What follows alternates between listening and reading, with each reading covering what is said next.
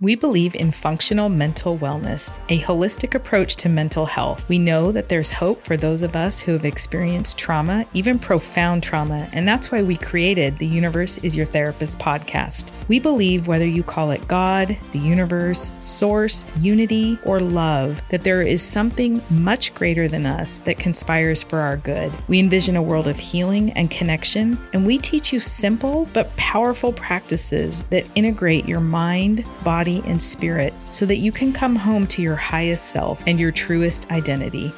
You are not broken, you are loved, and you can heal. My name is Amy Hoyt, and together with my sister Lena, we will take you on a journey of healing and self-discovery. Hi, welcome back. We're so excited to be here again today. And today is a topic that is very close to both of our hearts, as most topics are. And we're calling this the cycle of productivity.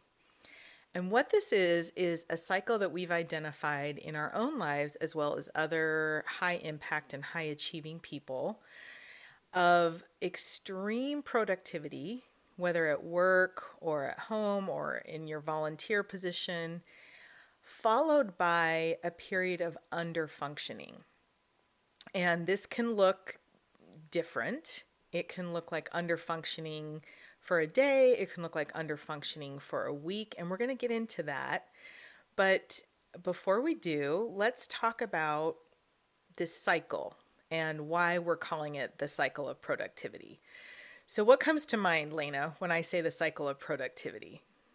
What comes to mind for me is something that my own therapist helped me identify several years ago, and that I would have a very, very, very busy life.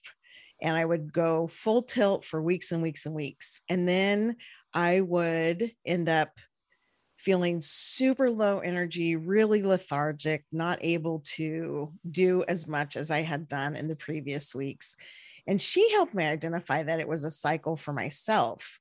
And that was really helpful so that I could start paying attention and mitigating some of the extremes in that cycle for myself. How about for you? Well, for me, it manifests almost cycles of years where I'll have Okay. years of extreme productivity and going nonstop. And then the underfunctioning doesn't last a year, but sometimes the overfunctioning where I'm scheduled so tightly and I typically will have, 1 to 5 different jobs At the same time. at the same time Uh-huh. with the 5 kids, with the volunteer position at church. And there's this part of me that really does derive a sense of self from my ability to perform at such a high level. And so there's a lot of internal motivation to continue to pile things on my plate because I, most of the time, can do a lot. However, there is a cost, and the cost comes much later typically for me. So it could be a year later, it could be a month later, but it's usually followed by a period of extreme exhaustion. Just so bone tired, where I need a lot of sleep. And not only that, I need a lot of alone time without any stimuli, which is really difficult to find when you have 5 children who Yes, live it in your is. home. So, I think the awareness for me came out of doing the work on trauma, where I started really seeing my patterns and seeing this overproductivity as a way of numbing out my feelings. And that was revelatory to me because prior to that, I thought, I'm just this way. I can run 24/7 and it's no big deal. And I was kind of downplaying the underfunctioning part in my mind and minimizing it when it would happen, like, well, yeah, everyone gets tired, I just need a rest, which is true. But because I had such an internal sense of self derived from being able to do it all, it was really difficult for me to become aware and benevolently curious about the behavior because it didn't seem problematic. Right. Um, Because you were getting so much done. Getting so much done, and socially and culturally, especially in a capitalist Western country, we reward that. Absolutely. Not just monetarily, but through compliments, through, oh my gosh, you're so amazing. How do you get so much done? So there's actual productivity, and then there's just all the accolades that come with being so productive, which, let's be real, it feels good for people to say, wow, that's amazing that you did this and that and this, and accomplished all of this. But it is problematic, and that's what I think we need to talk about in this cycle of productivity is what is the downside of this cycle. So what's the downside for you? For me, um, I I can remember for years I have just said to you, "Oh my gosh, I cannot believe how much you can do. Then, oh my gosh, how do you handle all that?" And it was seriously said with admiration. And it wasn't until we started delving more into this project with our company, Mending Trauma, that I started realizing that the overfunctioning is or can be a symptom of trauma. So for me, I really crash and I end up having to reduce my schedule and um, reduce any social obligations that I have because I am tapped out. But my cycles are more frequent than yours are. So your downside is that you have a crash. What other downsides do you see in your life? What the imbalance, I think the imbalance is really problematic. One thing that I talk with my clients about is that if you think about your life as a circle or a pie divided into 8 pieces, then we don't want 5 of the 8 pieces to be in one arena of accomplishment. We don't want there to be a big imbalance in how we engage in our life. It's not healthy for us. It's not balanced. Yeah.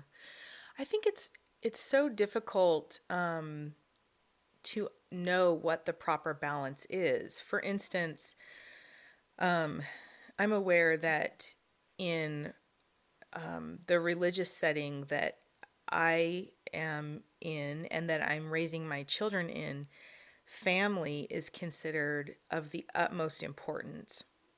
And it truly is. And I agree 100% with that, that family is such a great foundation. At the same time, I also know women who have their entire identity in family life and they overfunction in family life and then underfunction. I'm thinking of our own mom who she wanted to be the perfect stay at home mom because her mom wasn't. Her mom was, getting her PhD and teaching at the university. And so she wanted to be the perfect stay at home mom. And so she did all of this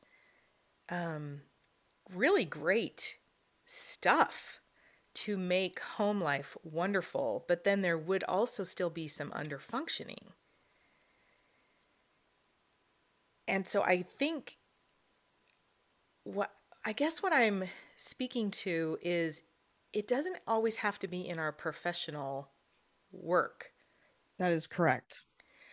But when we have a commitment to something like family, how do we know when that's out of balance when that's supposed to be the most important thing in our lives? Does that make sense? Yes. What I think about is I think about, again, the pie chart and how much of my time is spent on the things that I truly believe are important. and how much of my time is spent on things that I think are important, but are not necessarily high value things for my own sense of self and my sense of values in my world. And when our time spent is very imbalanced, so if I consider family to be very important, but I consistently miss um, uh, the ideas, the games. I miss my kids' games, or I miss recitals because of meetings, or if we are spending time together as a family or on vacation and I cannot tear myself away from my phone, then that's a really quick, easy way to see how our time expenditure is matching or not matching with what we claim are our most important values. I think that's a really great point. And so, what we want to do, maybe one of the first steps in kind of evaluating our own cycle of productivity, is we want to understand our core values. And once we understand them, we want to then see if our time spent matches our core values. Right. This was something I learned about a few years, maybe 10 years ago. I heard this as well, what you're referring to. And it really struck me because if you ask me what my core values are, I'll say number one is God, higher power. Number two is family. Number three is career. But when I look at my time spent, it's actually completely inverted. Okay. And I mean, I don't spend 8 hours a day meditating and praying. And I don't spend 8 hours a day with my children. They're at school or in sports or doing, activities with friends. So I feel like we need a different measurement of time spent equaling values, maybe time spent and something else. Because in a Okay. society where you have to support your family and you have to work for a living, how can you make your time match your higher level commitments, if that makes sense? That's a great point. I didn't think about that. What would be the and, do you think? I don't know. That's what I'm wondering. There's a lot of discussion about the quality of time you're spending with your Mhm. loved ones or with your what's your priority. So if I'm going to work but I'm checked out the whole time, I'm shopping online or I'm, just going around to the off different people in the office and socializing more, that's equally as problematic as being with my family on vacation and being stuck on my phone because I've got meetings or I've got documents that I'm editing that need to go out. So I think if we look at quality of time spent as well, that could help us round out this discussion about productivity and where we want to or how we want to measure our core values, if you will. That's so funny because I was thinking right before you mentioned quality, I was thinking about how in the 90s in particular, it became very catchphrasy, like quantity versus quality. And the thing that struck me early in my career when I was doing supervised, court ordered supervised visits for parents who couldn't see their child without a professional being present is that in those 1 hour or 2 hour supervised visits, the only job of the parent was to be present with the child. Our rules for our organization were that they couldn't talk about the past, they couldn't plan visits or that kinds of thing for the future, and that there we are so rarely ever present in what we're actually doing in the moment. And your point about work and how we engage in non-work activities at work is a really good one. So the idea of being able to track how we're spending our time within certain different areas of our lives, I think that could be very helpful as well. Okay, great. So, I'm aware that our discussions kind of broadened a little bit from just this cycle of overproducing and underfunctioning to we have to know what our core values are in order to accurately assess if the overfunctioning is problematic. Because Well, we won't know if we're out of balance, will we? I think over functioning is often problematic if it's done for extended period of time, and those who are high achieving tend to do that, over function for an extended period of time. And even if there aren't obvious costs to that, I think almost always I have seen over the course of my career that in the situation with intimate partners, romance, families, it becomes very apparent in my office when somebody says you're always on your phone, even when we're at home together spending time, or when a child says to a parent, you promised you'd come to my recital and you didn't, that the over functioning is almost always going to include some measure of cost.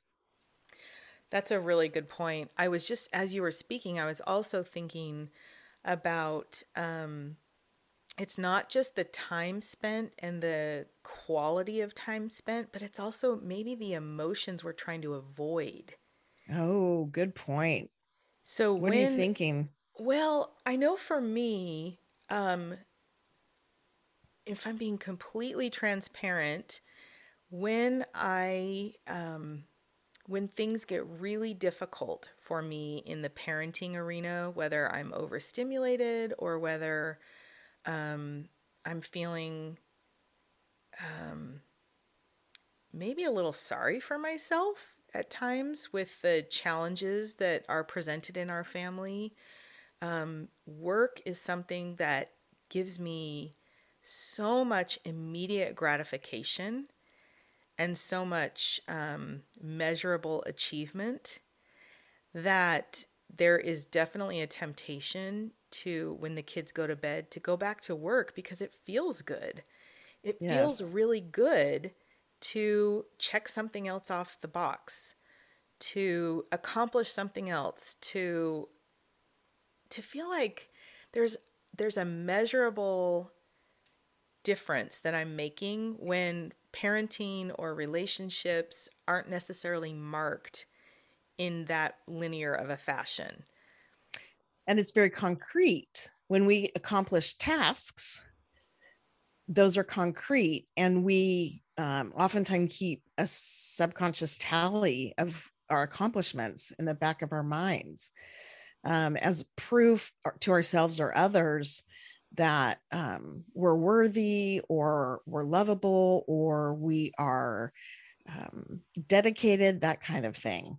And those Absolutely. those concrete tasks um, can get can get in the way of relationships. So if I'm task oriented, then I'm less focused on the interchange in my relationships, and I'm more focused on getting things done, whether it's within the relationship or not. Absolutely. And that, I believe, for me, is because it is so much less painful emotionally to accomplish a task. It's actually really Mhm. great.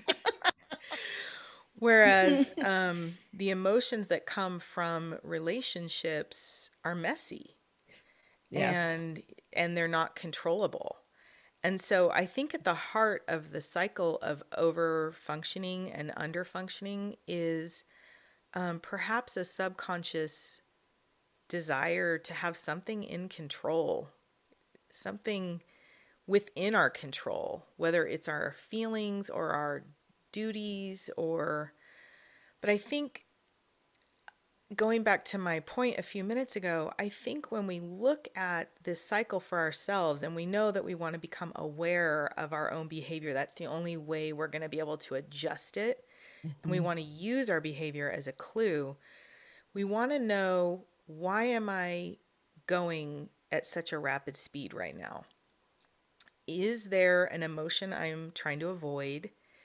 Is there a part of my life that's not feeling good that I'm trying to avoid? Or is there a true emergency?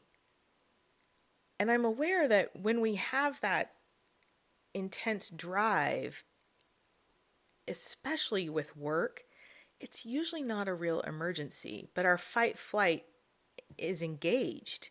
And so Right. our adrenaline gets going, and we can kind of become addicted to that feeling of stress. We absolutely can. Absolutely. You know, Stephen Covey, who was really big in the 1990s, he wrote a book called First Things First. And the whole premise is that we get turned around when we identify what our priorities are, but we don't actually live as if those things are our priorities. And there's a lot of really great ideas and suggestions in that book. But whenever I think of being imbalanced, I always think of that book and how we can benefit by assessing what we're placing priority on and if that priority is in line with what's important to us. One of the concepts I love that he talks about is the difference between importance and urgency. And that just because something is urgent does not necessarily mean it's important. Oh, I love that, especially in light of our work with the nervous system and our the fight flight freeze response that we have when we are dysregulated in our nervous system. So we know that we will start to not have as much executive function when Right. we sense there's an emergency, even if it's an emergency at work. And we know that that's when our limbic brain will be engaged, which is our fight, flight, danger, warning brain, right? Mm-hmm.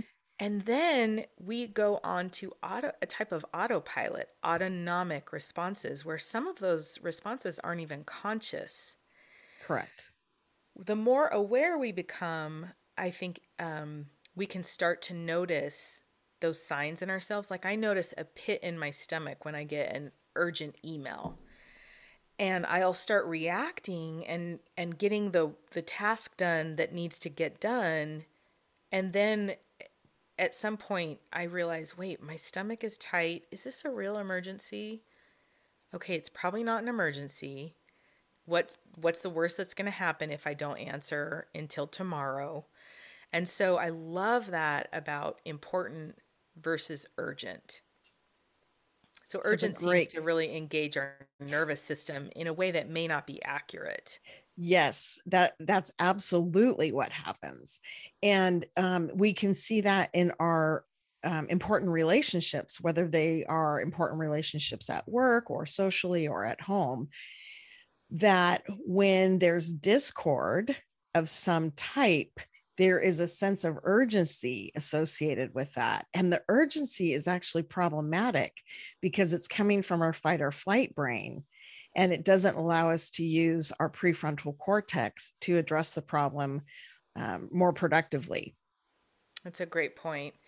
So for someone who overproduces and overfunctions and is recognizing, that day I spent in bed didn't really serve me because I wasn't able to be present with my partner or with my children or with my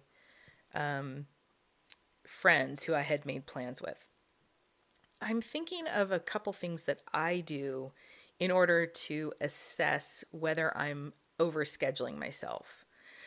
Because what happens is it's almost as if I don't realize I'm being overscheduled and I'm doing it to myself. It's not like it's an accident. Right. But I don't realize what's happening until I look at my schedule and I go, "Oh my gosh.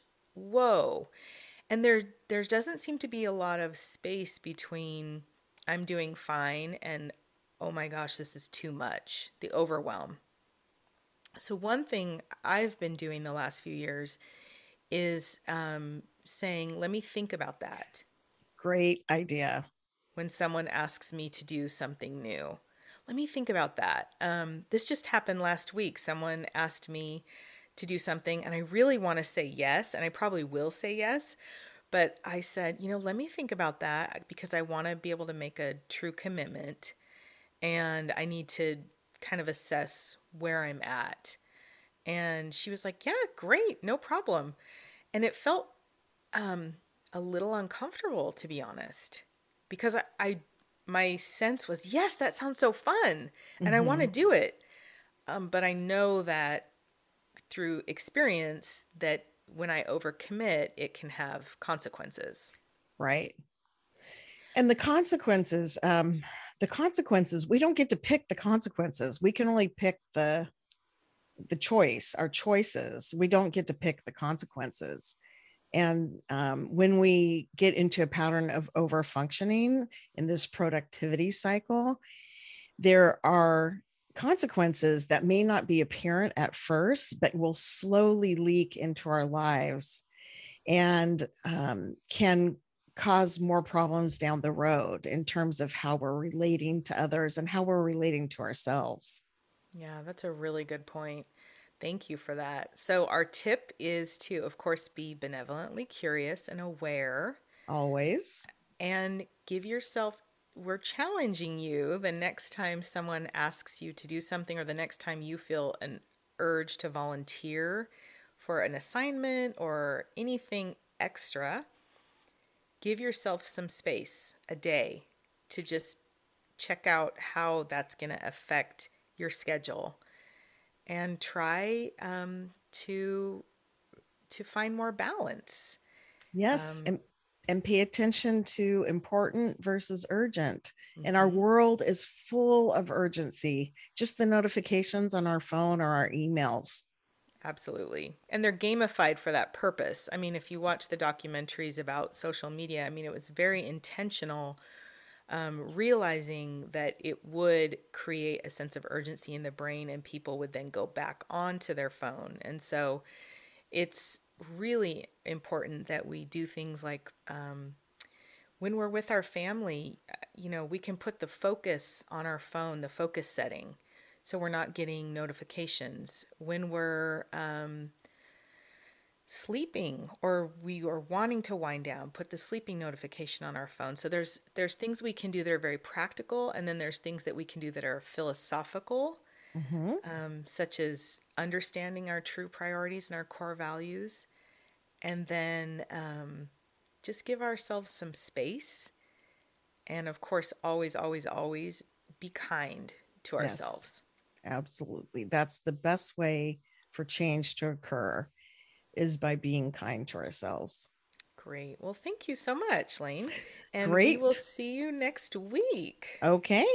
Thank you so much for listening to this episode. If you want to go deeper on this subject or any other subjects we've covered in the podcast, we are so excited to be launching our signature membership program at mendingtrauma.com. This is a trauma-informed mental health membership where we combine clinically effective practices, courses, and mentoring while putting you in the driver's seat. We teach you how to heal your trauma with the latest research combining mind, body, and spirit. We want to walk you through a healing journey while also empowering you. If you have felt this episode is helpful, we would absolutely love if you would go to Apple Podcasts or wherever you listen to your pods and give us a review. We'd also love it if you would share it with someone you think it might help. Tag us on social media at mendingtrauma.com or at Amy Hoyt, PhD. We would love to reshare. And also, if there's anything we can do to help, we would love to hear from you. Email info@mendingtrauma.com. Give us your suggestions